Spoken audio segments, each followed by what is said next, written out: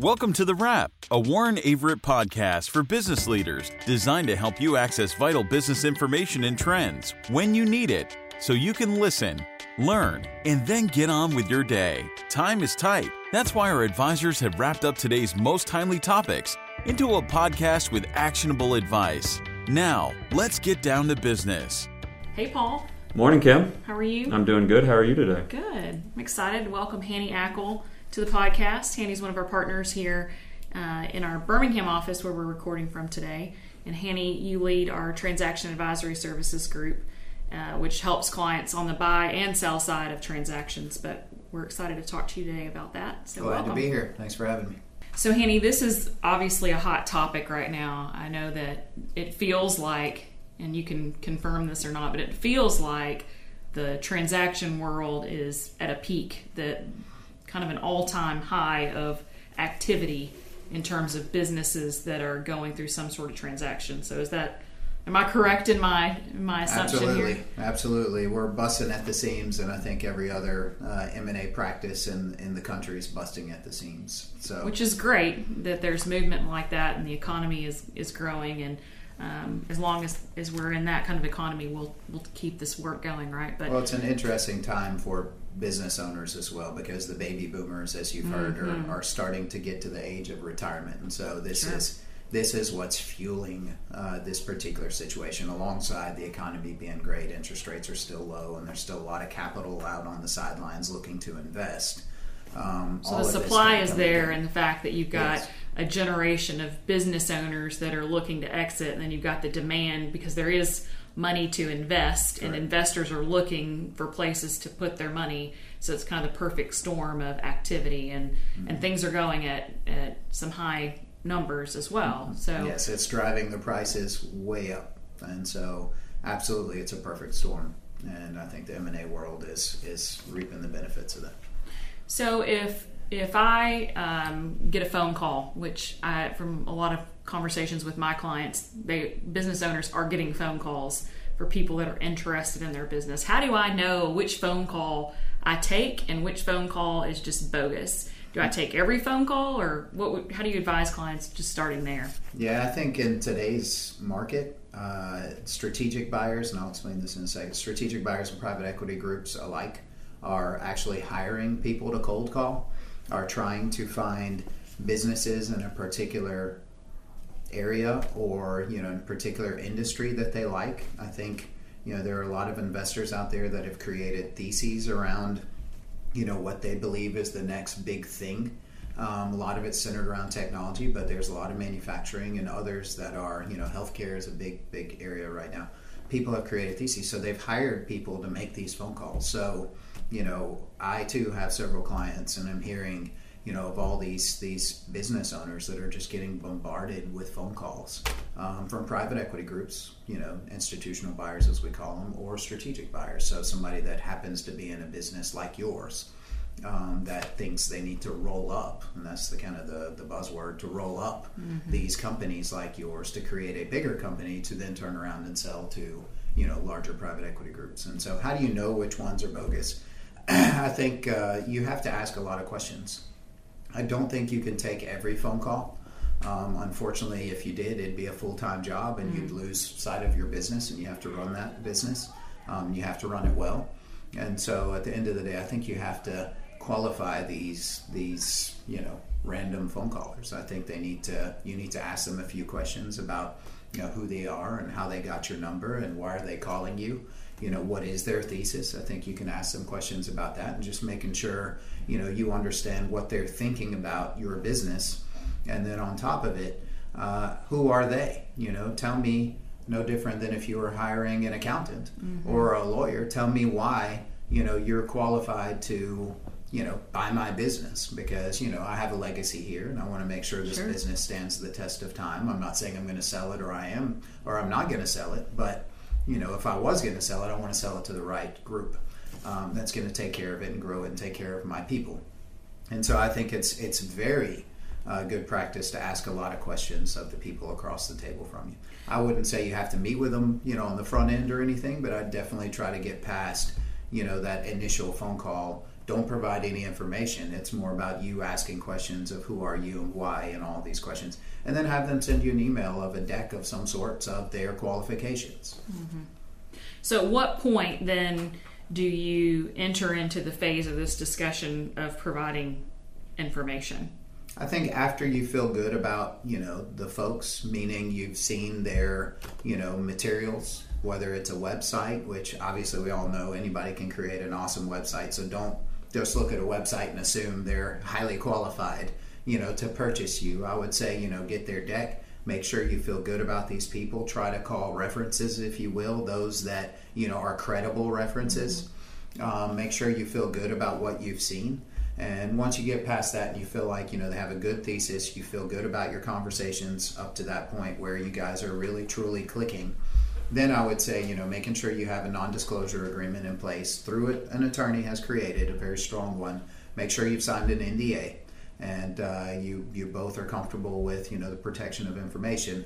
Then I think it's important to invite those folks down to you and just make sure that you're sitting belly to belly. And then you can start to, talk a little bit more specifics about your business. Like what you hear so far? Make sure you never miss a show by clicking the subscribe button now. This podcast is made possible by listeners like you. Thank you for your support. Now back to the show. And you mentioned calling references, but when we get into these kinds of conversations, confidentiality becomes so important, and so many business owners are very hesitant to have a conversation with anyone that it might get out to their competitors or their clients or that kind of thing. And so they're very cautious about discussing that they're even entertaining an idea to sell their business. So how do you get clients past that? How do you get them comfortable with having those conversations and letting them know that that is something that needs to happen? Yeah, it's a sensitive point. These business owners do feel like if they even talk to another group that it means they're for sale. Mm-hmm. I think the point is that you're not for sale. Mm-hmm. Talking to folks to see how much your business is worth, what the interest is a very healthy way of running your business. Mm-hmm. That, quite frankly, adds value to your business when you know where you are, in your business as far as the cycle's concerned. What does the market say about my business? So I strongly suggest any business owner at any point in time, whether they just started their business up to it's a mature 20, 30, 40-year-old business to whenever, always know what they're worth. It's no different than a public company out there. Sure. And their stock is trading. We can go out and figure out how much Apple or Google is worth today.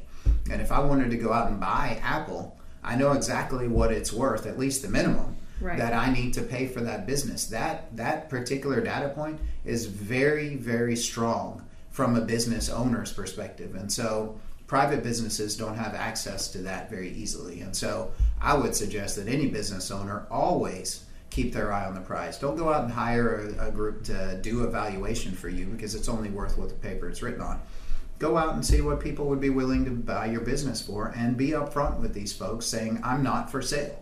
That's the key to this whole thing, is saying we didn't search for you, you found me. Right. I'm not for sale. But if you want me to entertain you and go through this process, happy to do so. But first I need to make sure that you're qualified to give me the data point that I'm looking for. And so I agree with you. I think confidentiality is really important. That's why that NDA is very important. But I also think setting the tone from the beginning is also very important. And we did another podcast specifically talking about how to create value in your company, and one of the biggest points there was that you don't need to wait until you're ready to sell or exit your business to start thinking about how you would do that. You need to start from day one positioning the company to be acquired, because that's how you maximize how much it's worth. So to your point here, why wouldn't you at any time know what that value is and make sure that you don't miss, if there is an opportunity to capitalize on that, right? If this is the time that you could get the most out of exiting, then why not consider it, right? Absolutely. I think no different than owning public stock. I think it's exactly that same way. If you owned Apple stock and you were watching it like a hawk and you wanted to make sure you get the most, you buy low, sell high, that whole philosophy, then, you're going to see it at a peak, and you're going to hear everybody talking about, everything about Apple, and you're going to sell it when you think it's at its all-time high. No different than your stock in your business. You need to keep your eye on how valuable is your business worth, and you need to be looking ahead. And if you think in 5 years from today your business may not, yield the same result, then you need to be looking at it and saying, maybe I should sell today and invest my money somewhere else. I mean, this is one of your investable stocks, and you need to be thinking of it in that regard versus it's just a job, right? Sure. And all too often business owners look at their businesses as though it's where they work. What they don't realize is it's their investment, and they need to look at it as an investment. Sure. And in the other podcast I'm referencing on value creation, if listeners want to go back and listen to that in more detail, and you talked about it in more detail, so we don't have to get into it here, but the risk that business owners take by keeping all of their net worth in the business and not looking to diversify that and not looking to get out of the business at the right time. There's a lot of risk in that, just as you talked about with the public stock, right? If you held on to it just a little bit too long, then you missed your chance. Same thing with the value that you have in your business. Absolutely. I mean, there's no right answer here. I mean, none of us know if the market will continue to rise or it will fall. I think we have a lot of economists out there that are predicting recession, but they have been for the last 2 or 3 years.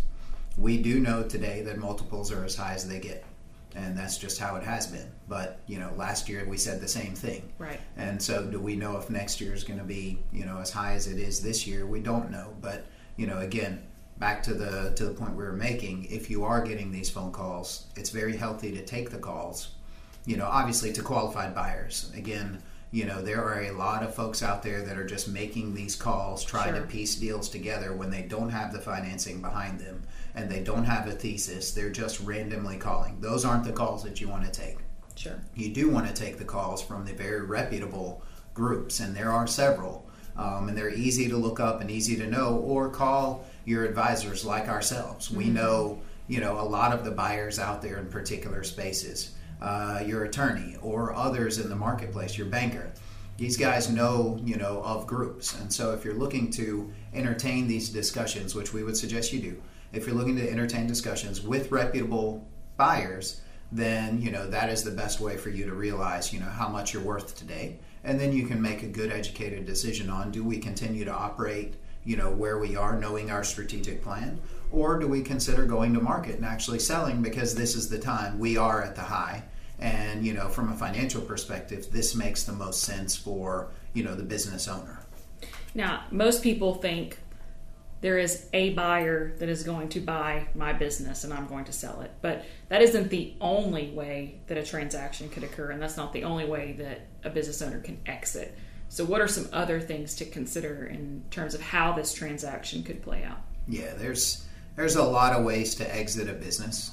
But the main buckets are, like you said, majority sale. Basically, I'm selling 100% of my business to whomever, and in these markets, it's either a strategic buyer, one that knows your business well and is in your business or a similar business, or private equity groups, institutional buyers, those that, are investing in businesses and operating them to the best of their ability.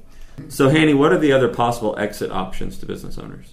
Other ways to sell your business are, a minority sale, which many business owners don't understand. So we talked about having all of your eggs in one basket. And, business owners don't realize that most of their net worth, if not all of it, is tied up in this one stock, which, none of us would ever buy one stock of anything if we had a choice. And so there's an opportunity to do a minority sale. And so if you're not looking to exit your business today, but you want to de-risk yourself, why not diversify by selling 20 or 30 or 40% of your business? You retain control and all the same rewards that you had before. But what you did do is take some money off the table, take some chips off the table, as we call it in our industry. Take chips off the table and go put that elsewhere, maybe in other markets or invest in real estate, whatever it is you choose to do with that money. You're exiting, if you will, a minority share at the all-time high, if you will. So if today the multiples are as high as they get and you feel like the business, is maybe detract in value down the road, this is your chance to sell 30% of that business at the high, and go invest that somewhere else, but continue to roll 70% in the same business. So minority sale has come to a great option for business owners these days to try to diversify and de-risk themselves. Family succession is always a good one. Obviously, your family members don't have to work in the business for you to, create a succession plan to those folks. Again, they just have to know how to operate the business. And again, our value creation podcast talked about, creating value through repeatable processes and delegation and management team. If a business has all of those things, then, succession to, other generations within your family could prove to be a nice, wealth generation event for, those folks. So family succession is always good. Management buyout seems to be pretty strong. Again, in smaller businesses, this is more prevalent, but, your strong management team, maybe they choose to buy you out as the business owner, and you have done a good job of training them and teaching them about the business. Well, they know the business better than anybody. Now, too often they're expecting you to, somehow finance the arrangement. And so that's the little bit of the issue with a management buyout. But it also is a good situation if you as a business owner handpick these folks and you feel strongly about them, then, technically they should be able to take over the business and operate it better than anyone else. Some outsider coming in to buy it. So, this is always a great option for the small business owner that has a good team. These guys can buy you out at, market value is what you'd be looking for. Or an ESOP, employee stock option plan. Basically, this is where the employees buy your business from you. An ESOP has very set criteria. So, there are good situations for an ESOP and there are bad.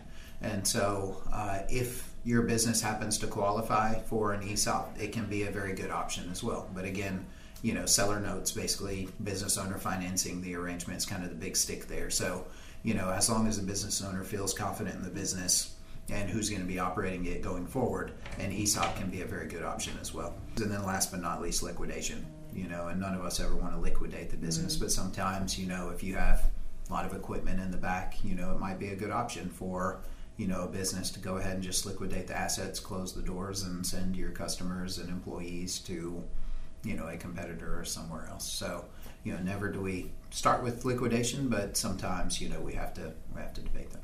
So here on the wrap, we like to wrap things up in about 60 seconds. What is it, the one thing that our listeners need to know about in starting that conversation as it relates to exiting your business or potentially exiting it? I think it can reduce the anxiety for sure. I think, it's this big hush-hush situation. I don't want to talk about my business until it's time. And again, as we said, it's never too early to start talking about these things. So yeah, there's a lot of anxiety around it. I think getting to understand that your business is not for sale just because, you're poking around trying to make sure you're doing right by your business and your business, your employees and everybody that has a vested interest in this business. It's prudent for you to do that. And so, yeah, I think just going ahead and having the conversation with a trusted advisor is the key. I think, assuming you have one. If you don't, then you definitely need to get one. And those come in the form of attorneys or your banker, if they're well-rounded enough, or, your accountant or accounting firm like ours has a, M&A practice that you can go to that focuses specifically on this area. I think it's just calling your trusted advisor and having a discussion about it. Again, like you would lead with those that are calling you, saying, hey, will you sell your business? It's the same conversation. I'm not for sale. However, as the business owner and leader, it's prudent for me to, know the value of my business at any given point so I can strategize around that. So therefore, we are having this conversation simply to discuss it. I might be 40, I might be 50, I might be 70 years old. Business is not for sale. It's just that I'm considering, all ways to improve this business, and this happens to be one area that, I need more information on. Well, thank you so much, Hanny, for joining us. This has been a very good conversation. Absolutely. Thank you, Hanny. We appreciate it. And that's a wrap. If you're enjoying the podcast, please leave a review on your streaming platform. To check out more episodes, subscribe to our podcast series, or make a suggestion for other topics to cover, visit us at warrenaverett.com/thewrap.